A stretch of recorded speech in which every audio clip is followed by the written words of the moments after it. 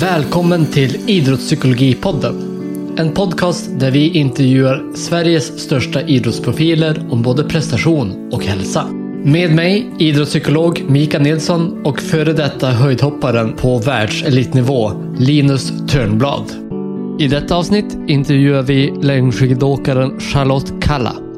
Hon fick sitt genombrott 2007 när hon vann den stentuffa tävlingsserien Tour de Ski. Hon har därefter kommit att bli den svensk som tagit flest medaljer i olympiska spel och är dessutom den första kvinna som vunnit guld i både OS och VM i längdskidor. Kallas norrbottniska mentalitet lyfts ofta fram som en unik tillgång där de verkligen lyfter sig när det gäller som mest. I avsnittet pratar Kalla även om vilka saker hon väljer att fokusera på, hur hon hanterar negativa tankar och gör ett bokslut efter varje tränings- och tävlingsdag för att utvecklas och kunna gå vidare till det som väntar härnäst. Avsnittet presenteras i samarbete med gymkompaniet.se som är en perfekt e-handel för dig som vill köpa utrustning till företaget eller hemmet. Allt från enstaka hantel till ett komplett gym. Jag har själv varit kund hos dem flera gånger och upplever trots riktigt bra priser levererar de hög kvalitet på sina produkter och har mycket snabba leveranser. Nu kör vi igång avsnittet.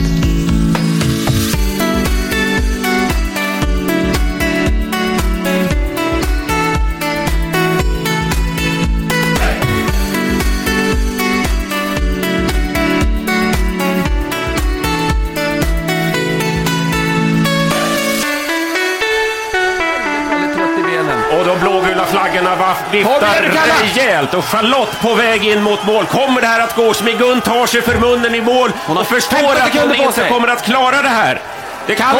Kalla vinner för det 10 kvar och kommer få en marginal på en 5-6 sekunder någonting i den stilen. Jajamensan, Charlotte Kalla i mål. Varmt välkommen till dagens avsnitt säger jag till dagens gäst som är Charlotte Kalla. Hur är läget? Läget är riktigt bra. Jag befinner mig i ett jättevackert Schweiz just nu och laddar på hög höjd inför helgens världscuptävlingar.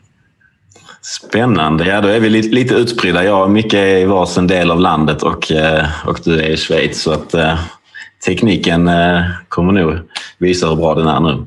Men fantastiskt roligt att ha dig här och lite inför så fick vi lite positiva vibbar och fick mycket höra att du var väldigt intresserad av just idrottspsykologi i sig. Så att det gör det väldigt kul för oss att få höra dina tankar här framöver. Och innan vi drar igång avsnittet så kör vi igång med 5 snabba från psykologen som Mikael kommer förhöra dig på här. Ja, och det är lite som det låter. Jag kommer ställa 5 snabba frågor, antingen eller frågor som handlar om psykologi då. Första frågan, trygghet eller äventyr? Oj, jag brukar ju vara ganska dålig på sådana här snabba frågor. Men jag gillar ju trygghet, jag vill ha kontroll. Då mår jag som bäst. Men dyker upp utmaningar så är jag ju ändå inte sen och tackar ja till dem.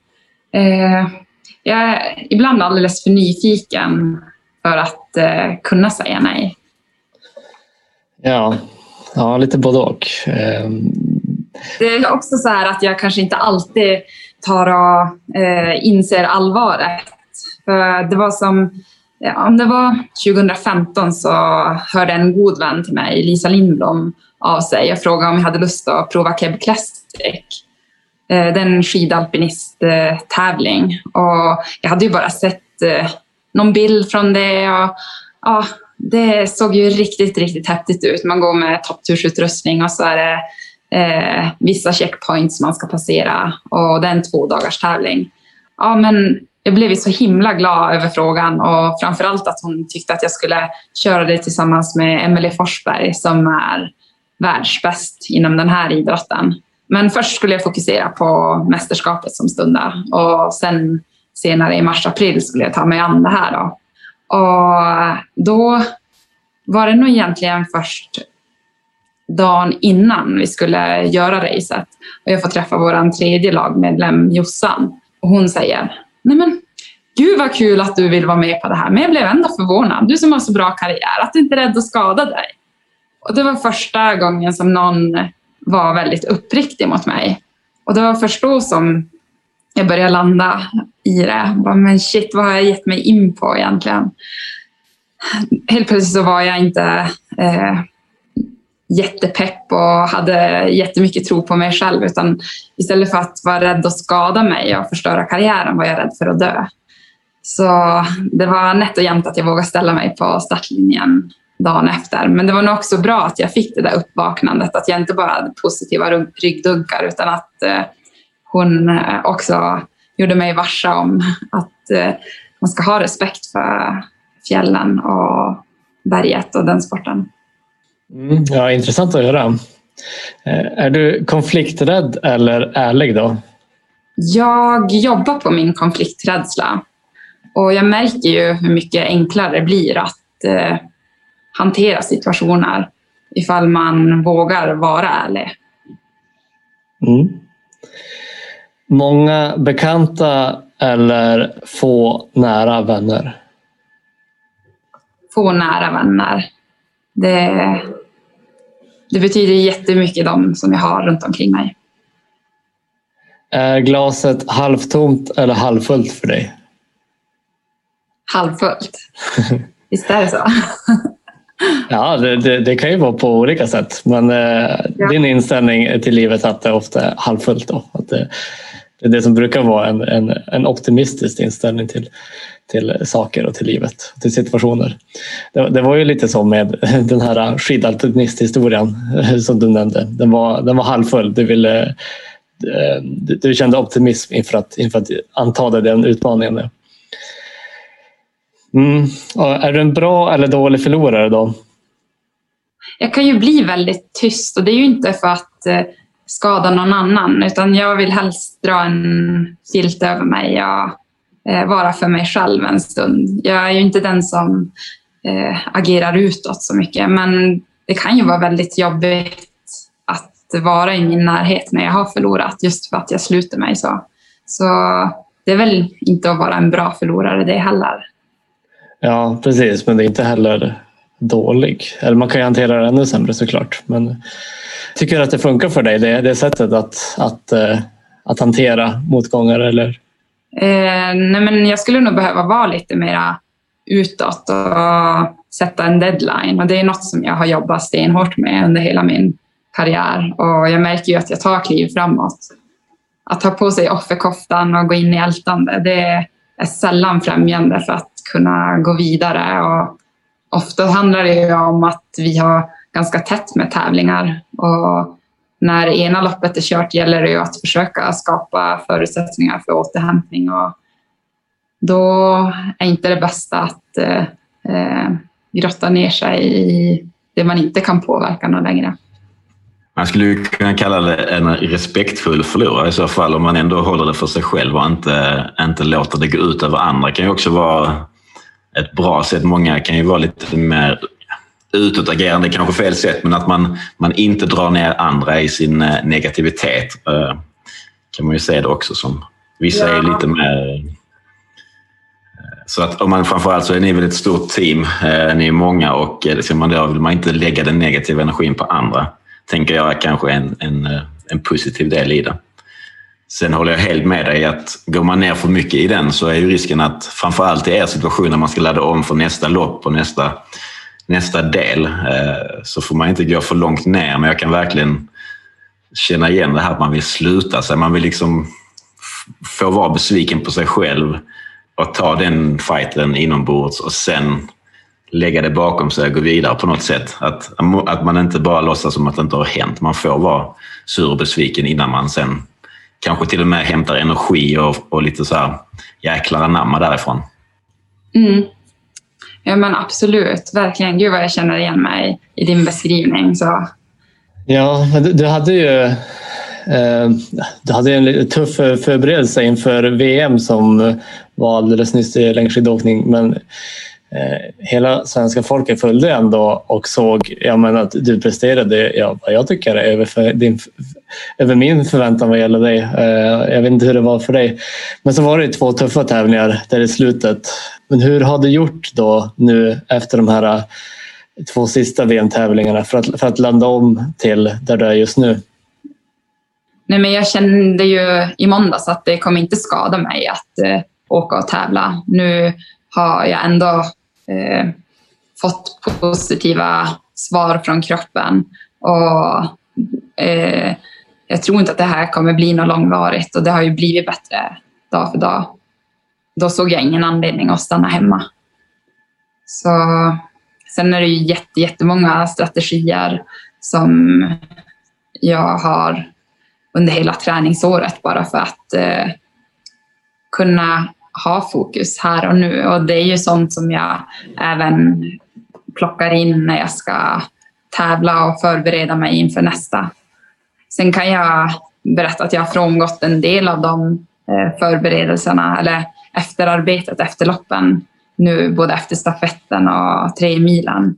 För jag var less och då är det lite svårare att komma till bokslut, men det blir som på ett annat sätt som jag kan utvärdera de loppen. Det handlar inte om känsla, prestation och resultat i samma utsträckning som jag hade under skiathlon eller 10 skate, utan det var andra utmaningar som jag hade att hantera. Och det är ganska skönt när det blir så tydligt att kunna släppa det då. Sen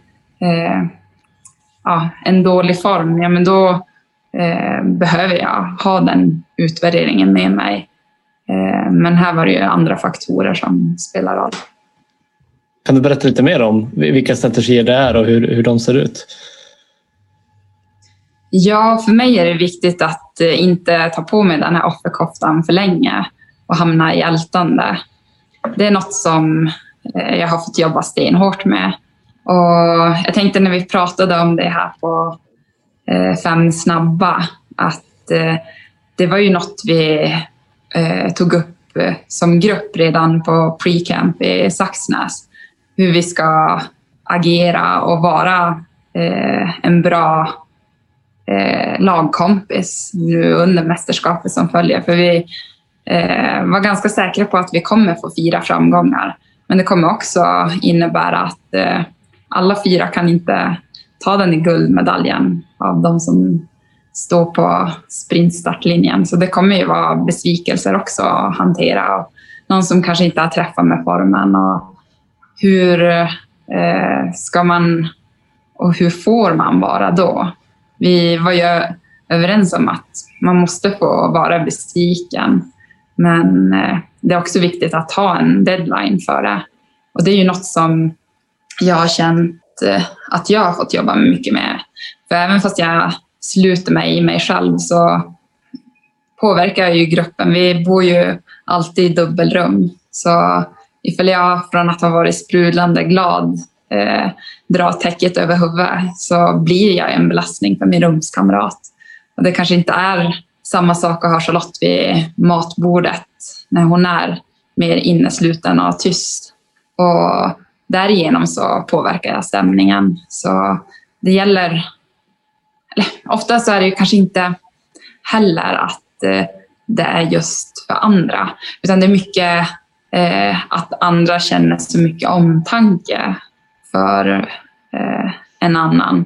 Och vet att det är inget härligt att gå omkring med den där offerkoftan. Och men för en själv så är ju det bästa att kunna bara göra ett bokslut. Och sen kan man ju plocka fram erfarenheter, men inte just där och då.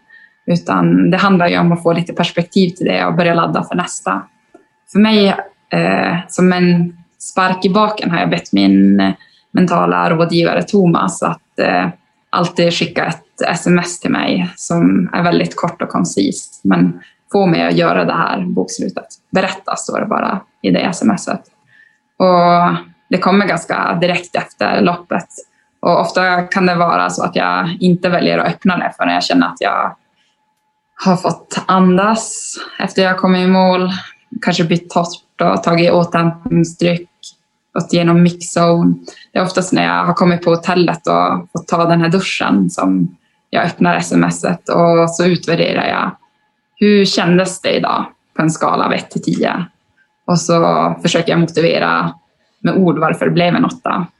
Hur bra var min prestation på en skala av 1 till 10? Och slutligen resultatet, hur bra var det? Och det har varit ett jätteeffektivt verktyg för mig bara för att kunna släppa och dra lärdom och ha med mig erfarenheter vidare. Då fäller jag in en liten följdfråga där på det du har sagt och frågar att nu när du har de förutsättningar du har haft och har, kan du då på något sätt inför nästa tävling som kommer här, men kan du själv sänka förväntningarna på dig själv, även om du givetvis vill prestera så bra som möjligt, men lyckas du med det och i så fall är det något du ens reflekterar över att göra? Ja, men det är ju något som jag verkligen måste jobba med. För det var som när jag kom till VM. Jag är så van att komma till mästerskap och veta att men jag har lust att åka skiathlon, 10 klasser, stafetten och 3 milen. Men den här gången, det här året, då var jag bara uttagen till skiathlon. Och jag visste att jag måste få med mig ett bra resultat på lördag för att få åka fler distanser. Det här kan bli min enda VM-start. Och det var ju en obehaglig känsla för mig som vill ha trygghet och planering och så. Men att inte vara för långt fram i tankarna där och börja värdera och analysera under skiathlonloppet. Kommer det här att räcka till att jag ska få åka på tisdag? Utan jag vet ju med mig att jag presterar som bäst när jag följer min raceplan och är här och nu och försöker att påverka det jag kan mellan kilometer 1 och 2 och inte oroa mig för den sista backen och hur trött jag kommer vara kilometer 13 till 15. Och det är jag extra stolt över att jag bara tänkte på skiathlon inför, under och försökte att inte ge de där orostankarna för mycket energi utan mer bara genomföra det jag skulle. Och hur var frågan? Det var... Ja, men från dig själv att du vet att du inte har haft de optimala förutsättningarna under en tid tillbaka. Det har hänt lite oförutsägbara saker, magsjuka, du har även haft corona om jag inte har fel. Och så här, det har inte varit optimalt. Men går du in med samma förväntningar och press från dig själv eller kan du tänka lite att okej, så här är förutsättningarna. Det är okej om jag kanske inte gör mitt allra bästa även om jag siktar på det och målet är det, men att man sänker förväntningar för sig själv och pressen. Eller har du liksom lika hög press från dig själv? Jag har ju inte haft de bästa förberedelserna och därför kändes det som att jag kom till mästerskapet och kunde slå underläge. Men samtidigt så var det ganska långt från senaste tävlingen till VM-starten. Och även fast jag hade känt att det gick bra på träningarna och det kändes som att jag tror jag börjar komma i form. Det svarar väldigt bra på intervallpassen, på styrkepassen. Jag kände att jag hade ett överskott av energi som jag känner igen från tidigare mästerskapsuppladdningar. Men det är ändå svårt att veta hur långt det kommer räcka i världskonkurrens. Så. Och därför var det nog enklare att vara ganska nollställd inför första VM-loppet. Men när jag korsar mållinjen som 5 och inser att jag fick starta i 5:e startled, jag hade lite struligt att ta mig upp genom fältet. Då börjar ju mina tankar att spinna redan till tisdagen. Men gud, hur bra kan det här bli egentligen? Mina mål som jag satte upp i början på maj, är de ändå realistiska? Kan jag vara med och fightas ännu högre upp än en 5:e plats? För jag vet att uppladdningen inte var optimal, men det är ju hit jag har velat. Då kände det var väldigt viktigt för mig att både prata med Magnus, min tränare, och Thomas, min mentala rådgivare, om de här tankarna som dyker upp. Att jag ändå var väldigt sugen på att tänka resultat. Även fast jag hade med mig att men det var ju prestationen jag var helt uppe i under skiathlonloppet som i slutändan ledde till ett bra resultat. Jag ska nog hellre bearbeta tisdagens lopp den vägen än att börja hoppas och drömma för mycket. Men det är ju också drivkrafter som jag har, så det är ju svårt att bara slå undan de där resultatdrömmarna som dyker upp. Jag var väldigt bestämd. Nu om någon gång så blir det viktigt att ha min raceplan och hålla mig till den och inte fundera så mycket över vad andra presterar i spåret.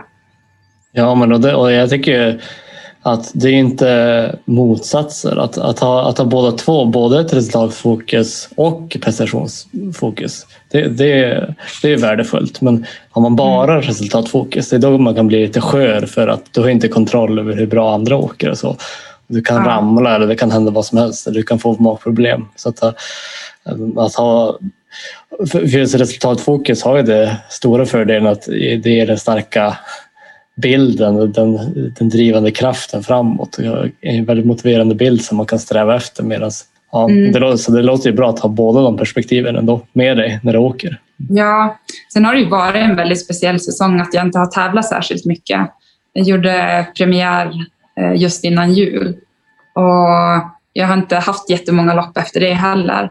Så ofta har jag kommit in i mästerskap och vetat vad min nivå ligger på när jag har varit ute och kört världscup. Så det var ju lite läskigt att inte ha den tryggheten utan att vara ganska ett oskrivet papper. Så vi är ju vana att ha mycket race. Och jag tänker på det du nämnde också från början där med att just att inte oroa eller älta för mycket efter att det också ger en bättre återhämtning. För det är väldigt jobbigt att åka ett VM och så har du nästa tävling nu. Om man då bygger en brygga med oro med bara ännu mer stress, då blir det ju svårt. Och det är något som jag brukar då jobba med idrottare, just det att man hittar kanske istället då, jag brukar kalla det orostid, att man lägger av en viss tid som man vill oroa sig istället för att man går runt med det jämt och ständigt. Och att man kanske gör det som du då på ett väldigt strukturerat sätt med strukturerade frågor där du utvärderar din insats. Och sen kan du släppa det och fokusera på det som du behöver för att återhämta dig inför nästa tävling. Det låter ju som en jättebra strategi som du har med dig. Ja, det har varit väldigt skönt att ha den där. Även fast jag kan bli ibland irriterad. Jag orkar inte berätta. Jag vill inte. Jag vill hellre ta på mig den koftan. Men i slutändan vet jag ju att det här är det snällaste jag kan göra till mig själv. Om jag skiftar lite fokus men ändå håller kvar det vid samma. Jag tänker att det kommer en press från sig själv som vi har pratat om nu. Förväntningar och hur man hanterar det. Och sen finns det den yttre pressen. Är det någonting som du blir påverkad av? Och är det någonting som du reflekterar och funderar över hur du tacklar det? Nej, men det har ju varit en spännande resa och hur jag ska hantera att det är så många som vill ha en bit av mig. Jag har ju som insett i efterhand att jag är ju en sån som gärna vill vara snäll med andra och ge av min tid och ge av min energi och sällan säger ifrån och sätter gränser. Utan jag vill gärna vara alla till lag, så ställa upp ifall jag får en fråga. Så teamet jag har runt omkring mig är jätteviktigt för att kunna agera som ett filter av alla möjligheter som också erbjuds när man kliver fram med offentlighetens ljus. Och så här, i efterhand så kan jag se att det var väldigt viktigt för mig redan som junior att jag är ju samma Charlotte som alltid. Och att jag har inte förändrats med framgångar. Att det såg som något fult att ställa krav och tacka nej och kanske inte hänga med vänner och släkt och på samma sätt som tidigare, och samtidigt vara tillmötesgående och ställa upp på saker som jag tidigare inte har lagt tid på och ändå få till all tuff träning. Det är ju som ofta kanske återhämtningen som har blivit lidande, men också det att jag många gånger har tackat ja till att göra saker som egentligen har gått mot mina värderingar ibland, och att jag har försökt slå knut på mig själv. Och även fast jag är riktigt bra på att vara effektiv och så finns det som en begränsning av hur många timmar dygnet har. Och att det ofta kan ha varit att jag har ställt upp på saker och inte varit närvarande och där, men bara för att få in det. Och egentligen så har det inte kanske varit rimligt att hinna med så mycket. Det är en stor resa som jag har gjort tillsammans med Thomas, just att vara rädd om mig själv, min tid, mina värderingar. Det finns egentligen inte någon ambition att inte utvecklas, att vara samma Charlotte. Det är ju jättemånga olika krav som har tillkommit sedan jag var 16 och bodde i Tärendö. Det är inte rimligt att jag ska bete mig på samma sätt som då. Även fast jag i grunden är samma person. Så det är väl kanske det som är mycket förväntningarna som jag har känt av utifrån. Att landa lite grann i vad jag vill lägga min energi på. Och vilka är dina värderingar då? Och som är viktigt för dig? Du ska inte tro att det är någon. Det är väl sånt som jag har fått jobba med. Ja, men det här är ju jätteviktigt för mig. Och för att jag ska kunna nå den utveckling som jag vill, då kan jag tyvärr inte lägga tiden på det här just nu. Att vara mån om att kunna följa min plan och ge mig själv tid. Hellre säga nej till en sak för mycket och känna i efterhand att nej men gud, oj, det här hade jag ju hunnit med, än att säga ja till en sak för mycket. Det är inte bra att känna sig otillräcklig. Det är ingen känsla som bygger upp mig. Är det jobbigt att tacka nej? Alltså. Ja, jag tycker det är jobbigt att göra människor besvikna. Det är ju mycket härligare att få ett jubel eller ett hurra för att man skickar den där videosnutten eller vad det nu kan vara. Och då, jag ska kanske inte påminna dig om din ålder, men jag kanske ska imponeras av att du har varit aktiv och tävlat på så hög nivå så länge, 14-15 år någonting. Hur har du gjort för att få en så lång och hållbar karriär, tycker du? Oj, ibland så känns det lite otroligt att det har gått så många år sedan jag debuterade i världscupen. Ja, det har ju krävts ganska mycket mod från en tjej som i grunden har lite konflikträdsla, och att jag ändå har vågat utforska nyfikenheten, och även fast jag också kan hamna i massa förhandlande så har jag blivit mer och mer medveten om att beslutsamhet är jätteviktigt, och att stå och vela och tveka på höger eller vänster ben, att det är sånt som tar energi. Då är det bättre att bestämma sig för en riktning och följa den. Och sen kan man konstatera i backspegeln att det blev inte riktigt rätt det här. Det har varit jättespännande att bygga team också, så här, att ha lite olika projekt i satsningen för att kunna få ut maximalt. Och sen jag är så tacksam över de människor som har jobbat tätt runt omkring mig, att de lägger ner så mycket tid, och just deras intresse för att utveckla sporten framåt. Det smittar ju verkligen av sig på mig, och de är beredda att jobba hårt de också. Ja, men så se till balansen är viktigt, så mellan vad du orkar och vad du vill göra. Men också att ändå försöka göra andra saker än idrott, att ha lite projekt som du säger. Har det varit viktigt då för att inte ledsna och att ha andra saker att tänka på, eller hur ser du på det? Det har varit viktigt för att inte känna efteråt, men vad hade det kunnat bli ifall den här kommunikationen skulle ha flyttat på ännu smidigare? Vad hade det kunnat bli ifall jag valde att ha ett tätare samarbete med min tränare Magnus. Ja, mycket sådana idéer som växer sig starka hos mig och som jag sen senare har genomfört. Det har varit väldigt viktigt att få ta reda på och göra det ordentligt.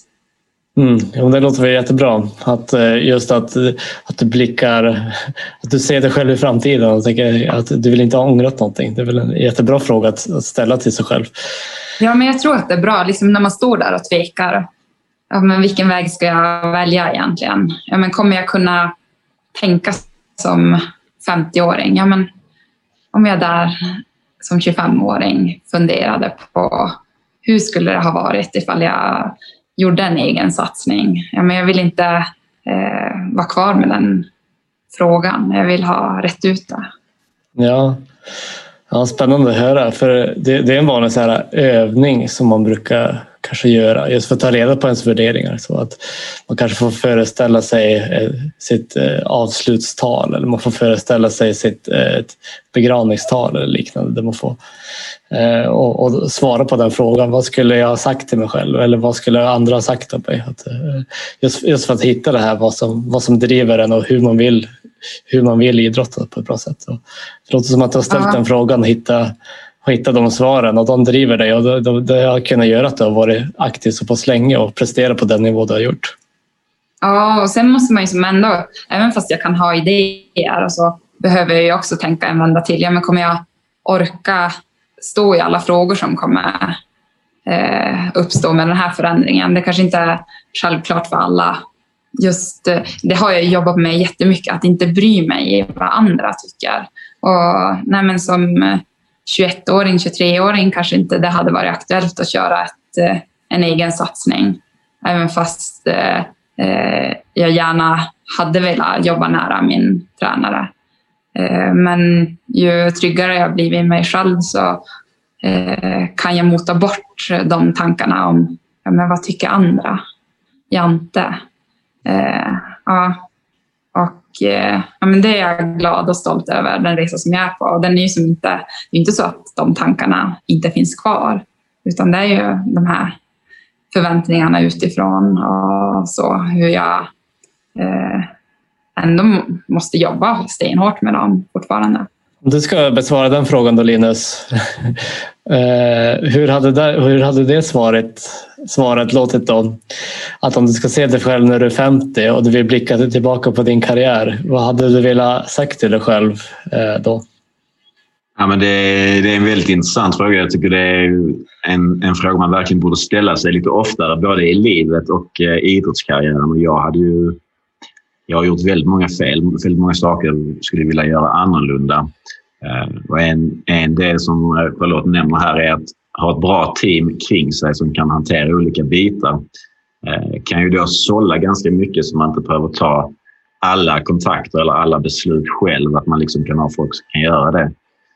Nu var jag inte riktigt på samma nivå, men jag tror ändå att ett bra grundteam är liksom en sån fantastisk fördel man kan ha. Man kan bygga det. Om det är så är med massör eller psykolog eller kostrådgivning eller någon som hanterar den pressen, media, tävlingar och så vidare. Att man har ett bra team som man litar på, som man fungerar på. Det hade jag gärna kunnat bygga lite mer på. Jag hade bra folk, men jag hade liksom inte hela paketet. Jag hade nog blickat tillbaka och vågat sagt till mig själv att jag skulle ta det lite lugnare. Det är liksom inte nästa vecka, nästa månad, nästa år. Det är inte det som avgör. Liksom. Om jag missar ett träningspass, det är inte hela världen. Tar jag 2 dagars vila för jag behöver det, så kostar det mig ingenting och blir inte sämre än mina konkurrenter på grund av det i helheten. Givetvis att om 3 dagar så har jag inte tränat 3 av 3, jag har bara tränat 1 av 3, men våga ta det lite lugnt, titta på helheten och försöka skaffa mig en hållbar idrottssatsning. Att det inte ska vara alldeles för snabba resultat här och nu. Att liksom titta på helheten, ha en hållbar satsning hade varit ett par nycklar som jag hade behövt ta till mig för att få liksom en mycket längre karriär och vilket i sin tur förhoppningsvis hade lett till en ännu mer framgångsrik karriär. Men det var en del Ja, det är väldigt intressant att höra. Jag delar väldigt många tankar med det där, Charlotte. Man ska känna igen sig själv i vissa situationer när du berättar. Och en grej som jag fastnar lite på där när vi pratar om helheten, det är så här, något som jag inte hade. Jag hade ingenting utanför idrotten. Jag hade inget som bröt av den här cirkeln, bara var idrottaren 24/7. Jag hade svårt att koppla av, göra något som var ett intresse utanför för den mentala återhämtningen på något sätt. Där undrar jag, är det någonting som du reflekterar över eller som du har som gör att du liksom kan komma utanför den här bubblan där det bara är idrott, där du kan andas ut, vara dig själv, gå tillbaka till din trygghet och bara få vara en stund innan man hoppar tillbaka in och så är det 120% satsning igen? Ja, men inte något som är det enda jag gör. Jag tycker ju det var väldigt härligt att få flytta till Sundsvall. För både Gällivare och skidgymnasiet och Östersund. Det var framförallt skidåkningen som gjorde att jag tog mig till de orterna.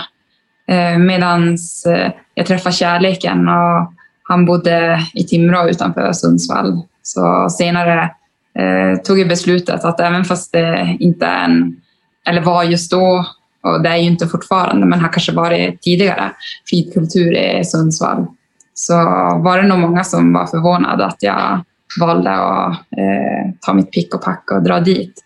Men det öppnade som också upp för att lära känna hans barndomskompisar och hans arbetskollegor. Och just nu så har jag ju inga träningskompisar i Sundsvall. Det finns just kretsen av människor jag lärt känna där har ju ofta någon koppling till idrott så att vi kan ta en joggingtur tillsammans eller så. Men det är ju ingen som hänger med mig på mina stakpass eller skateintervaller upp för södra.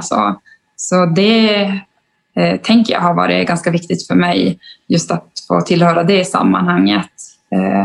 När jag fortfarande bodde, eller jag gick skidgymnasium, då var jag nästan hem till Tärendö varenda helg. Och där var det ju inte heller skidåkarkompisar som jag hängde med. Så där kanske jag fick den avlastningen så.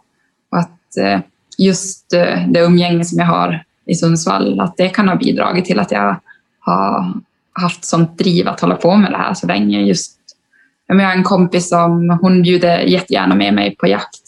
Och då gäller det som för mig att bara skruva ner. Okej, jag kan inte tillhöra ett jaktlag, men jag är jättetacksam över att jag kan få spendera en natt i skogen och hänga med en dag på jakt. För då får jag tillhöra den gemenskapen och ett sammanhang som även fast många hajar till och vet att jag är idrottare, så får jag ändå utforska det, för jag trivs väldigt bra att vara i naturen. Men andra intressen som jag har, speciellt när säsongen och tävlingssäsongen är över, det är att få vara ute på skidor i andra former, gärna med stighudar och gå lite topptur tillsammans med min syster som inte bor alldeles för långt ifrån mig. Den 9 mars förra året så blev min yngsta syster mamma för första gången. Så att bara ha 30 mil till henne och lilla Sammy, det har också gett mig jättemycket energi det senaste året att få vara så nära dem. Ja, 30 mil, det är kort för oss som kommer från Norrbotten. Ja, det är nära. Det. 30 mil till Stockholm och 30 till Åre, så jag har det bra. Det är nästan vad det är till grannen. Ja. Ja, vad roligt. Jag kommer att tänka på något citat som jag tror knäckte mig i min extremt korta elitsatsning. Men det var ju något sån här typ, de dagar du inte tränar dina konkurrenter. Ja. Vad tycker ni om det citatet? Det är ju att inte ha fokus på sig själv och det du kan påverka. Alltså, det är ju lockande när man är i en tävling att en massstart, man har stenkoll på vad andra gör. Men du måste ju fortsatt följa din plan och ta dina beslut och stå i smärtan och lita till att det här är det som gör att du kommer leverera på topp. Ja, men jag tror jag kan väl också det kan ju också vara lite en grund till att det blev som det blev för mig. Att jag kan väl, när jag hade semester till exempel, vi hade 2-3 veckor om året, man var ledig och kanske en vecka efter inomhussäsongen. När jag åkte iväg så släppte jag inte riktigt det här med att jag tänkte fortfarande på träningen. Jag tänkte om jag håller kosten bra nu, om jag liksom smygtränar lite här, så kommer jag ligga lite före planen när jag väl ska börja träna igen. Och då gjorde att jag inte kopplade av helt. Och jag hade nu behövt koppla av helt och släppa de här bitarna för att liksom mentalt återhämta mig, komma tillbaka sugen. Det hade gett mig betydligt mer om jag hade vågat vila där. För att när man sen kommer tillbaka och tränar så är det ju 200% som gäller om man har det drivet, vilket jag hade. Och antagligen de flesta som lyckas med idrotten har. Så att jag var nog för rädd för att vila. Det var väl lite den tanken där med när jag tar det lugnt och tränar mina konkurrenter. Och som Charlotta säger, att i slutändan så måste man hålla fokus på sig själv och inte på andra. Man ska optimera sin egen förmåga, sin egen talang. Och då ska man inte bry sig om vad andra gör eller säger. Men det är också antingen talang eller en sak man måste jobba på, att kunna hålla fokus på sitt eget och inte sticka iväg med tankarna till vad andra gör eller vad andra säger. Det är värt att tänka på för alla som idrottar eller som vill komma långt med sin idrott, tror jag. Ja, och sen också så här, ta ner det på sin nivå. Att nej, men vadå, de andra som jagar och titulerar sig jägare, men de gör det 4 månader om hösten. Så men för mig så kanske det är rimligt 1,5 dag. Och då får jag vara nöjd med det. Ibland kan jag ju bli stressad just av det här. Bara, men du måste ha något intresse vid sidan av idrotten. Och det kan ju bli väldigt påtagligt när man blir sjuk eller skadad och inte kan träna. Ja, men då finns det ju jättemycket tid. Men att jag inte har gått den där kursen i fotografering, eller att jag inte har hört mig för om det här bagarstugan och baka bröd eller vad det nu kan vara. Så. Men det är ju svårt när man ägnar sig heltid åt elitidrott att ha jättestora fritidsintressen vid sidan av. Och jag tänker på det du säger om semester och att kunna släppa träningen helt. Det är ju många gånger som jag ändå brottas med tanken av att nu gick ju den här toppturen ganska lugnt. Man kanske skulle passa på att ta någon topp extra bara för att få de här träningstimmarna. Det ser ju ganska nice ut i träningsdagboken, även fast det är en period när man ska skala av och ta det lugnt. Eller som att jag åkte till Tromsö och hälsade på en kompis som studerar där tillsammans med en annan skidåkarvän och tänkte att vi ska bara umgås, jag ska inte kolla mejlen, och samtidigt hade jag dragit igång ett bokprojekt som jag skulle lämna in manus bara månader senare. Så det var ju så orättvist av mig själv att tänka semester men inte göra det möjligt. Alltså hade jag bara tillåtit mig att mellan klockan 15 och 16, men då sitter jag och betar av mig, stänger in mig på rummet och bara kommunicerar åt dem att nu behöver jag göra det här. Istället för att sitta och ha dåligt samvete när notiserna kommer in på mobilen. Att ibland så är verkligheten så långt borta. I en optimal värld så ska man kunna koppla av, och helst att du gör det i 2 veckor i sträck. Men ja, det gäller att inte vara för hård med sig själv. Och den här boken, jag läste den precis innan. Den är fantastisk. Det här blir lite det blir reklam för den då, men den är ett måste tänka för alla som åker skidor eller vill åka skidor, tycker jag. Men det har ju några saker där som du skriver om idrottspsykologi, där du skriver om dina värderingar, du skriver om det här reflektionsfrågorna som du alltid ställer dig, och du skriver också någonting, tänker jag, där du säger att man kan välja sina tankar. Kan du inte berätta mer om den strategin som du har? Ja, du kan ju inte förbjuda tankar. Det har jag försökt att göra många gånger. Men däremot så kan du välja vilka tankar som du ger mer energi. Och om jag ska ta mig an en tävling, då vill jag ju boosta mig själv med massa positivt. Och mest du är stark. Jag ger mig aldrig. När smärtan kommer vet jag att jag presterar som bäst. Jag är envis. De tankarna vill jag ha med mig under loppet för att lyfta fram vilka styrkor jag har. Det kommer ju komma andra tankar upp också som säger sluta, stanna.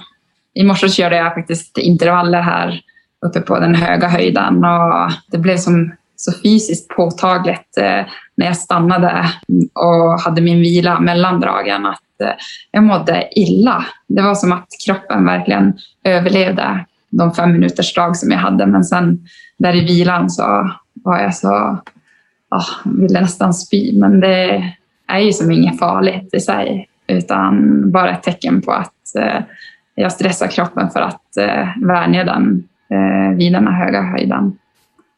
Så de kommer komma. Där hade jag helst velat stanna, men jag vet att det har ett syfte. Ja, och liksom se neutralt på dem. Ja, de kommer komma. De är inte farliga, tankarna. Och snarare om du försöker trycka undan dem brukar bli som det kan kallas till bumerangeffekt. Så det man trycker bort, liksom, det kommer tillbaka starkare. Liksom, och det bara påverkar en ännu mer. Och istället för att fokusera på skidåkning så står det bara att ha en egen mental kamp med dig själv. Och det brukar inte vara gynnsamt heller, bara att stå och kampa med sig själv. Så det låter som jättebra strategier för eventuella lyssnare att anamma, tycker jag. Men jag tänker det du sa precis där med att om jag uppfattar dig rätt så styr du kan liksom inte få bort tankar, men du väljer att styra dina tankar på de punkterna som du nämnde precis, så att du lägger fokus på de tankarna som då ger dig energi. För att när du är ute under ett lopp eller inför en tävling så är det väldigt lätt att vissa tankar kommer oavsett man vill eller ej. Och då låter det i mina öron som du har en strategi för hur du ska liksom falla in i rätt tankar igen. Tankarna försvinner inte, men du har fokus på andra saker under loppet tack vare det. Och sen så får man ju ta de andra tankarna sen eller så. Men att du liksom styr om de negativa tankarna som kommer, så har du dina punkter som du gärna styr in på för att få fokus på det som ger där. Ja. Uppfattar jag det rätt då? Du uppfattar mig helt korrekt. Det är superintressant, för jag själv hade svårt i början när jag var ung att prestera som bäst på de stora tävlingarna på mästerskapen. Sen började jag arbeta med en form av mental träning, och då fick jag de här tipsen att vi utformade till mig att under tävlingar så hade jag med en lapp in. På den här lappen så skrev jag mellan 3 och 5 saker som var väldigt viktiga för mig att tänka på. Eller att inte tänka på då, för att under en stor tävling så tittar jag gärna på när de andra hoppade. Jag tänkte på att nu ska jag hoppa så här högt och jag ska göra de här grejerna som sätter press på mig själv. Så för att inte tänka på dem så behövde jag ha den här lappen, hade den i byxfickan, tog upp den, läste okej. Håll fokus på mitt eget, håll fokus på min ansatslöpning. Titta ut i publiken istället för att titta när de andra hoppar, så att man inte blir avskräckt när någon hoppar liksom så här högt över ribban. Och det var en nyckel till framgång för mig, att kunna styra bort de tankarna som kom som inte var positiva genom att återgå till de här punkterna som var viktiga. Och tack vare en liten papperslapp så var det så mycket lättare för mig att få det på alltså ta åt mig det. Istället för att jag visste att jag borde tänka, men då gjorde jag inte det. Tog upp lappen, tittade, så styrdes det rätt. Och sen började jag prestera bra när det verkligen gällde också. Så att, det lät väldigt spännande det du sa. Jag tror det var en viktig grej att ta med sig också till andra idrottare i tävlingsmoment då, framförallt. Gud vad bra att ha det uppskrivet. Det blir ju som mycket mer på riktigt och att det kommer från en själv när man har... Nu blir det ofta att jag skriver ner i anteckningar i mobilen hur jag vill ta mig an race och så. Men det vore kanske jättebra att kunna, istället för att fippla upp och öppna... Ja. Men vi var ju ute på innerplanen liksom ibland i flera timmar, så man hade ju lång tid och jag kunde sätta mig och ta upp den här lappen, och ibland när det var så här upprop och de gick igenom kläderna innan man skulle gå ut så började tankarna springa iväg, pang upp med den lappen. Och som du sa, bara för att jag hade skrivit det själv så blev det så mycket mer verkligt. Jag kunde verkligen ta på det. Jag visste ju om de här tankarna, men hade jag det inte på print så hade jag svårt att liksom styra mig ditåt. Så att när jag tog upp den, en sån lite fånig grej egentligen, men för mig blev det skillnad från att liksom prestera okej till att verkligen kunna prestera på topp när det gällde. Så att, man ska inte vara rädd för att prova hitta sina egna grejer där. Nej, Gud vad intressant. Och just det här att skriva ner saker, det är ju verkligen olika hur man fungerar. Men för mig har det ju som varit viktigt att svara på det här smset när jag ska utvärdera, berätta. Inte bara ringa och så bara, nej men det var något så här och jag skattar nog en 7. Utan att det blir som summerat, det är det effektivaste för mig. Och just det här med att skriva ner saker, så när jag hamnar i mycket förhandlande så har jag ett dokument som jag tycker är väldigt effektivt. Det har jag delat då med mentala rådgivare där jag skriver ner 3 viktiga saker som jag vill genomföra under dagen. Och sen på kvällen så utvärderar jag hur väl jag har lyckats med det. Och min träningsplan är som så konkret, så det är ju inte så här, men åk 2 timmar klassiskt på morgonen och spring 45 minuter på kvällen och ät en bra lunch. Utan det kan ju vara saker som jag vet kommer fylla på min energi. Det kan vara ringa det där samtalet till syrran som jag har tänkt, eller att jag ska gå och sova i tid. För jag vet att nu bor jag ensam. Det är lätt att mobilen hamnar bredvid nattduksbordet. Det kan till och med vara så här, ladda mobilen i köket. Ja, allt möjligt. Just det här att ha fokuset på mig. Att jag inte ska förhandla så mycket. Bra att skriva ner också. Jag brukar prata om olika nivåer av commitment. En sak är att tänka en sak. En sak är att säga saken högt. En sak är att skriva ner det. En sak är att säga det till någon annan. Och den högsta nivån brukar jag tänka någonstans att skriva eller säga det till någon annan som följer upp det man har sagt. Och då är det jättebra att du har då en person, i det här fallet din mentala tränare, där du skriver ner för dig själv och den personen följer upp det. Och då ökas ju chansen att du kommer göra det ganska rejält. Och vet du vad det bästa är? Det är ju på kvällen när man får utvärdera och jag kan inse att jag har ju gjort de här 3 grejerna. De får en 5 av mig av en skala 1-5.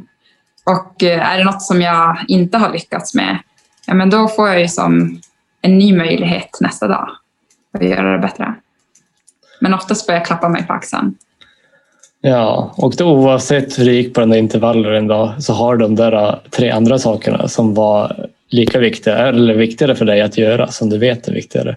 Då kan du fokusera på dem istället för hur dagsformen råkar vara. Ja. Jag tror vi ska börja avrunda det här. Har du någon fråga till mig som idrottspsykolog eller till Linus som före detta elitidrottare med sina erfarenheter? Men till Linus, hur har du motiverat dig för de riktigt tuffa passen där du vet att det kommer innebära mycket smärta och fokus, och att du vet att det här är ändå guldpassen på veckan när du ska genomföra det där för att pressa dig? Jag har ju haft, eller jag valde ju en idrott då, eller hamnade i en idrott som var extremt lite mjölksyreuthållighet, men det var desto mer maxstyrka var det som var kanske det absolut tuffaste för oss. Det skulle vara väldigt mycket vikt och det var ganska mycket smärta liksom kopplat till det. Och någonstans så motiverar jag mig liksom att det vi gjorde, och det är lite olika på vad man gör, men det var väldigt mätbart. Så att jag ville, om vi sprang intervaller eller till exempel, så la jag ihop alla tiderna och så vad blev den totala tiden? Då blev den 3 minuter och 12 sekunder. Så tänkte jag, bara jag sänker mig den lilla sekunden, jag behöver inte springa fortare i alla loppen eller intervallerna, men om jag räknar totalen, för att det var så svårt att sänka mig i varje, det blev liksom alldeles för tufft och då kommer man väldigt snabbt i en platå. Och så visste jag oftast inför sista loppet eller intervallen vilken tid jag behövde ha för att slå, så jag la mig där och hade det som lite måttstock. Men just att jag hade en drivkraft i att försöka bli lite bättre varje gång. Och då slog jag ihop det för att göra det lite lättare, alltså totaltiden, så blev det ändå lite tydligt att okej, nu blir jag lite bättre denna veckan eller månaden när man nu testar av det. För jag behövde ha så här tydliga resultatmål för att lite driven i det. Jag hade svårt när man var ute på måfå och sprang. Det var mycket i Polen, i polska berg och så här, skidbackar och besteg då. Men då var jag väldigt dålig, för då var det så jäkla otydligt. Men tydliga resultatmål tar liksom sekund eller hundradel vad det nu är, steg för steg. Där.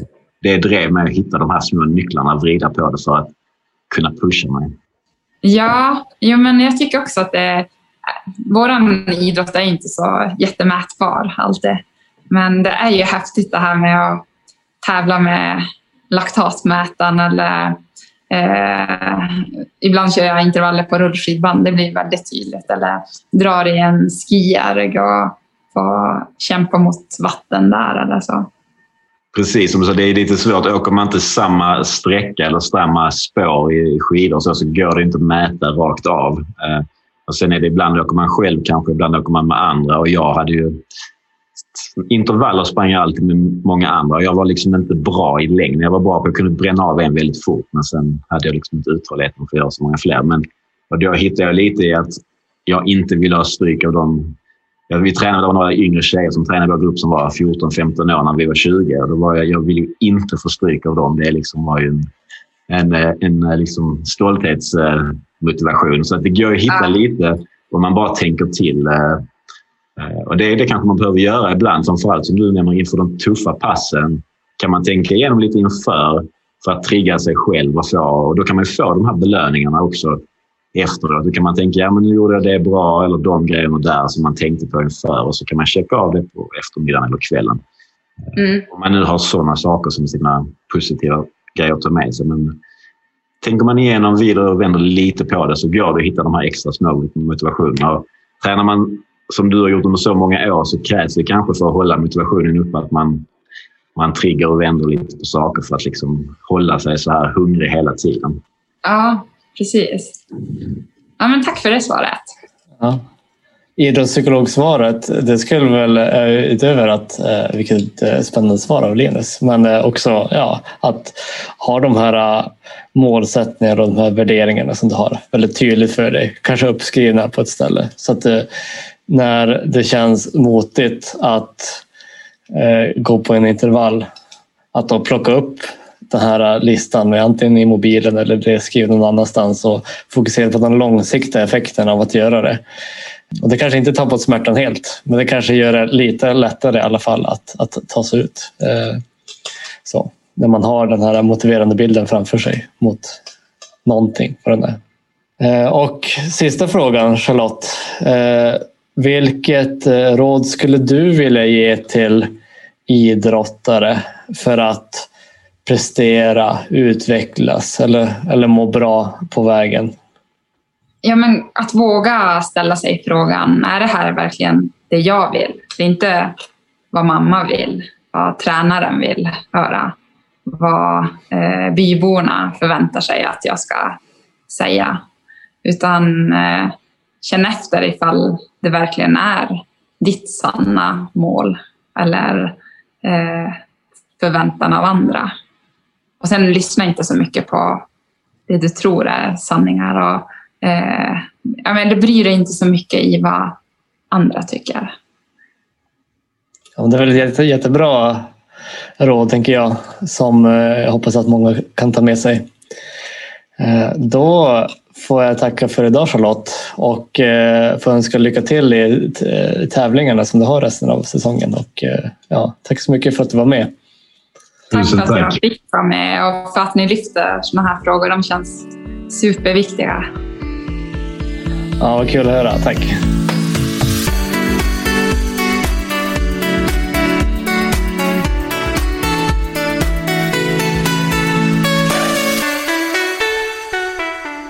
Ja, men Charlotte är ju verkligen spännande att lyssna på. Om jag ska sammanfatta det viktigaste från avsnittet så är det bra om du som idrottare verkligen är fokuserad här och nu på det du ska göra och inte på vilket resultat du vill uppnå. För att skapa en bra motivation så fundera på vad du skulle vilja säga till dig själv 50 år fram i tiden.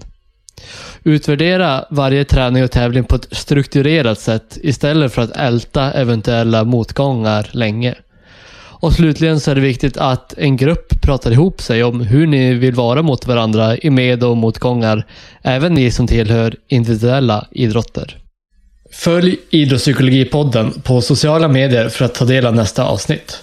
Och gå gärna in på vår hemsida idrottspsykologipodden.se och signa upp på vårt nyhetsbrev. Där får du ta del av alla de bästa tipsen från alla avsnitt. Om du är intresserad av mer idrottspsykologi kan du även gå in på actsport.se. Actsport hjälper idrottare, lag, tränare och organisationer med allt inom idrottspsykologi. Actsport har bland annat skapat Sveriges första app för idrottspsykologi som gör det enklare, snabbare och billigare att ta del av idrottspsykologi för att både må och prestera bättre.